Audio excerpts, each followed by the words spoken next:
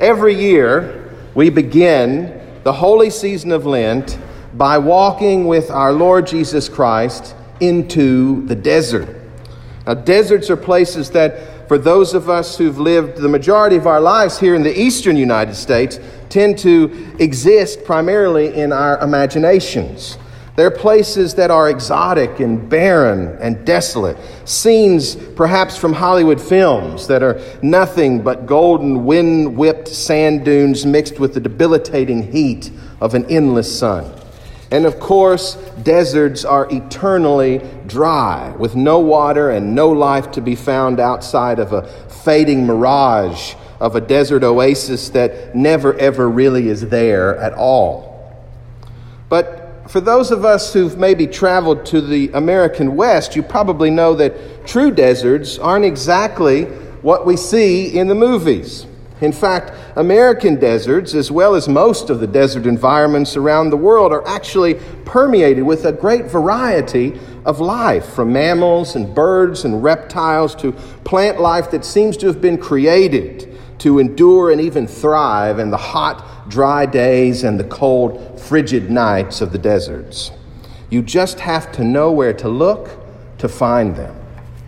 And really at the heart of the desert wilderness, as it is at the heart of all the wild places of forests and jungles, prairies and grasslands, even our own native seashores and swamplands, life in existence is simply focused on essentials in the natural world, the foundations that build up life and bring on death, of shelter, food, water, of cold and warmth, and of the absolute necessities for fundamental survival. All the extras and distractions of life that we've come to deal with and in which we often find ourselves caught up in here in the developed world quickly fall away when we make the decision to step out of our comfort zones and into the wild country of the deserts and of the world's amazing natural environments. But when we do make that decision to go there ourselves and to experience it firsthand and to live it out as you have to live it in those places, we often find that our own day-to-day lives can actually be forever altered and changed by that experience. For me, as a young boy growing up in a small eastern Kentucky town, I may not have been very good at the sports going on out on the football field, but I absolutely loved the woods that surrounded me. I loved to go out and to climb the hills and the mountains of my central Appalachian homeland. And it would eventually be through the Boy Scouts and trips out into the woods and mountains that I really learned for the first time how to be a part of a team and to strip away the things that I didn't really need in order to load up a backpack and to head out and spend the weekend or even longer in the wilderness. Now, the deciduous forests and mountains of eastern Kentucky may be a long way away from the deserts of the American West and of the Middle East at the time of Jesus. But there is still, I believe, a similar experience that comes from any wilderness of life led simply and without the distractions and unnecessary extras. And that's where my life was forever impacted and changed. Because walking into the wilderness made me, for the first time as a young boy, realize that life was so much bigger than just me. And as a young man moving into the stress and strain of growing up in my teenage years, just having had the idea of that reality, I believe, became very important into the man I was trying to grow into. And throughout my life, when things have gotten hard, and all of us have hard times in our lives, that greater realization that it all isn't just about us, that there's a bigger world and there's something even bigger than this earth that has continued to help me keep my life in some form of balance, as hard as that can be sometimes. I still try my best to always find time to make a visit to the wilderness and to the deserts, even when those desert places are a lot closer than you might think, to revisit the fundamentals of my faith and to build up some inner and spiritual strength. That's why it's so important that, as I said at the beginning, every year the holy season of Lent begins again with our own invitation to make our journey with Jesus into that wilderness of the desert that we find at the beginning of the first three Gospels. For as much as those stories to us seem to be about the temptations that Jesus will face with Satan, these are not really what we run into when we first pay attention to the scripture lesson this morning.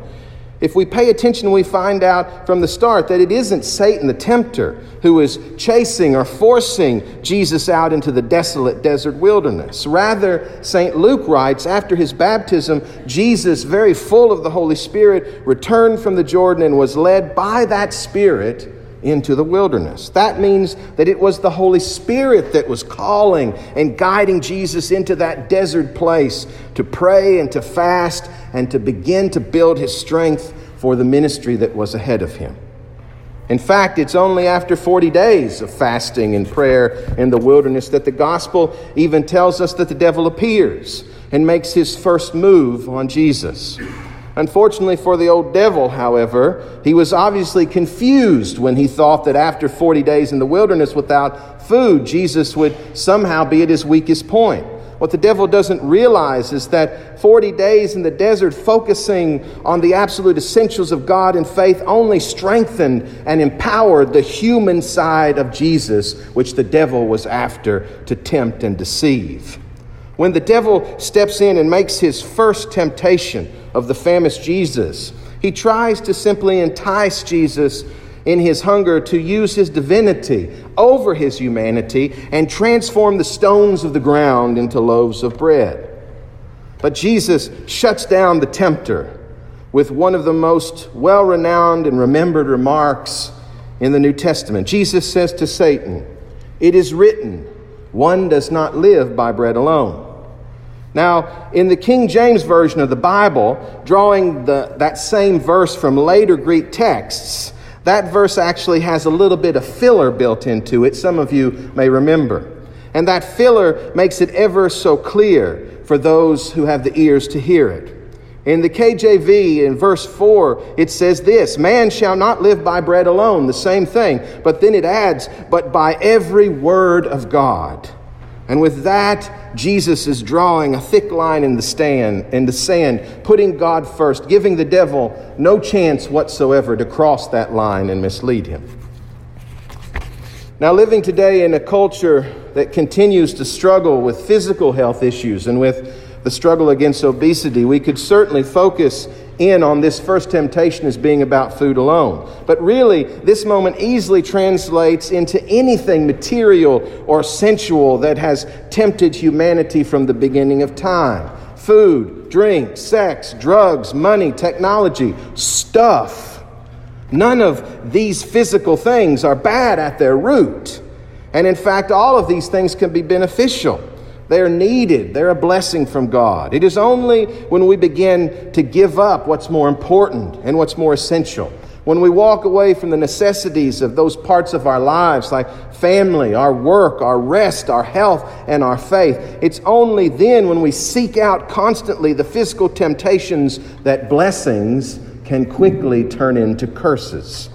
And that's when Satan and sin begin to take over our lives and work within us and without us, destroying us altogether. As a priest, I really think this is the sin that I hear about more than anything else.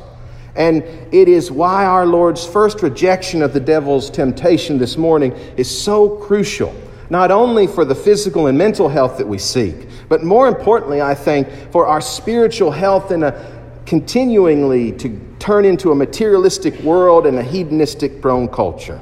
Humanity cannot live by bread alone, but only by every word of God.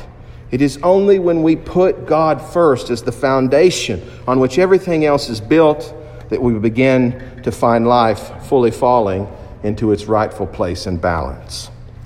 After that temptation, the Satan moves into the worldly draw of power and prestige. Satan reveals in this passage that all the kingdoms and the places of the world have been given over to him. I hope you caught that. All the kingdoms of earthly power, regardless of which side of the line they're on, are under the auspices of the devil. And if only Jesus will give way and fall down and worship the presider of these earthly powers, the devil will hand it all over to him. This is the devil's second temptation, going right for the core of what we long for in power and ability as humans. But yet again, Jesus has just spent 40 days removed from the humanly pull and power of politics. Jesus has turned off his cell phone for these 40 days. And his response to Satan can still ring out across the ages for those who, again, have the ears to hear it. Jesus answered the devil, saying, "It is written, worship the Lord your God and serve only him." Again, here if you look in the King James Version, it adds a little something else in there, and it's really important, I think. In the King James Version, the addition to that verse 8 of Luke chapter 4 is this. It says, "First, get thee behind me, Satan." Oh, how hard it can be when we lose our grip on the essentials of our God and our life to allow Satan in a variety of forms and powers to get in front of us. Jesus' response to that offer of worldly power and prestige is to tell Satan, "Get behind me. For there is only one power that we are called to worship and to serve and to put in front of everything else, and that is God." Finally, Satan tries to go directly after the human ego itself, at the very core of us, which Christ is seeking to direct and to save. In the last temptation, Satan takes Jesus up to the very pinnacle of the temple in Jerusalem, we're told, the very highest point of the center of the Jewish world at the time of Jesus. And there, the devil seeks to have Jesus in human form fall into the death trap of pride and vainglory in our ego. Satan says, "If you are the Son of God, throw yourself down from here, for it is written, he will command his angels concerning you to protect you. And on their hands they will bear you up so that you will not dash your foot against the stone." But again, Jesus instantly recognizes the devil's attempt to have his equally human ego try to step in and direct God rather than the other way around, to basically place that ego over and above God rather than following God's direction and will. How many human beings today, both outside and inside the church, caught up in all those other temptations of power and of material gain, are convinced eventually that they have a greater knowledge than God, God's self. They themselves, through their ego, have made themselves God, and therefore, thinking they are on the pinnacle above all else, they direct everything to meet their own needs and wants, even God and God's word. This is what subtle trickery the devil is using against Jesus himself, who is God incarnate, let us not forget. But to this, Jesus simply goes to the fundamentals of spiritual life. Jesus says to the devil, "It is said, you shall not put the Lord your God to the test." Or, thanks one more time to the original authorized version of the English Bible, "Thou shalt not tempt the Lord thy God." For that is exactly what Satan is attempting to do this morning. Tempt God, who is Jesus Christ.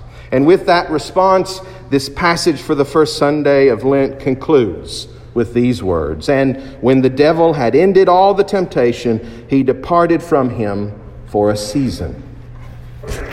And all this took place while our Lord was following the Spirit into the quiet and the solitude of the desert, peeling away the confusion and the clatter of this world and focusing in on the basics, the essentials, in a way that prepared Jesus for the temptations of the devil, not because Jesus was ever really tempted, but because he needed to give you and me direction fully to face those very same temptations in our day-to-day lives.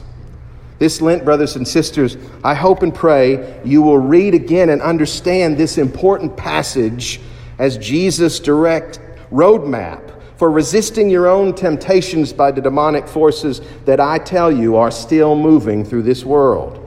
For each of these temptations of material, sensual pleasure, of power and prestige, of pride, vanity, and self-centered glory are constant every day in our modern lives.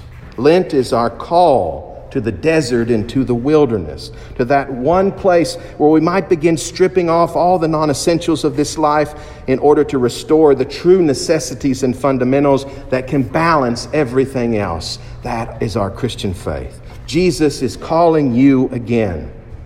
Walk with Jesus, empowered by the Holy Spirit, into the quiet and the contemplation of the wilderness, and see for yourself how in just 40 days your life will be transformed. Your soul will be saved. Thanks be to God.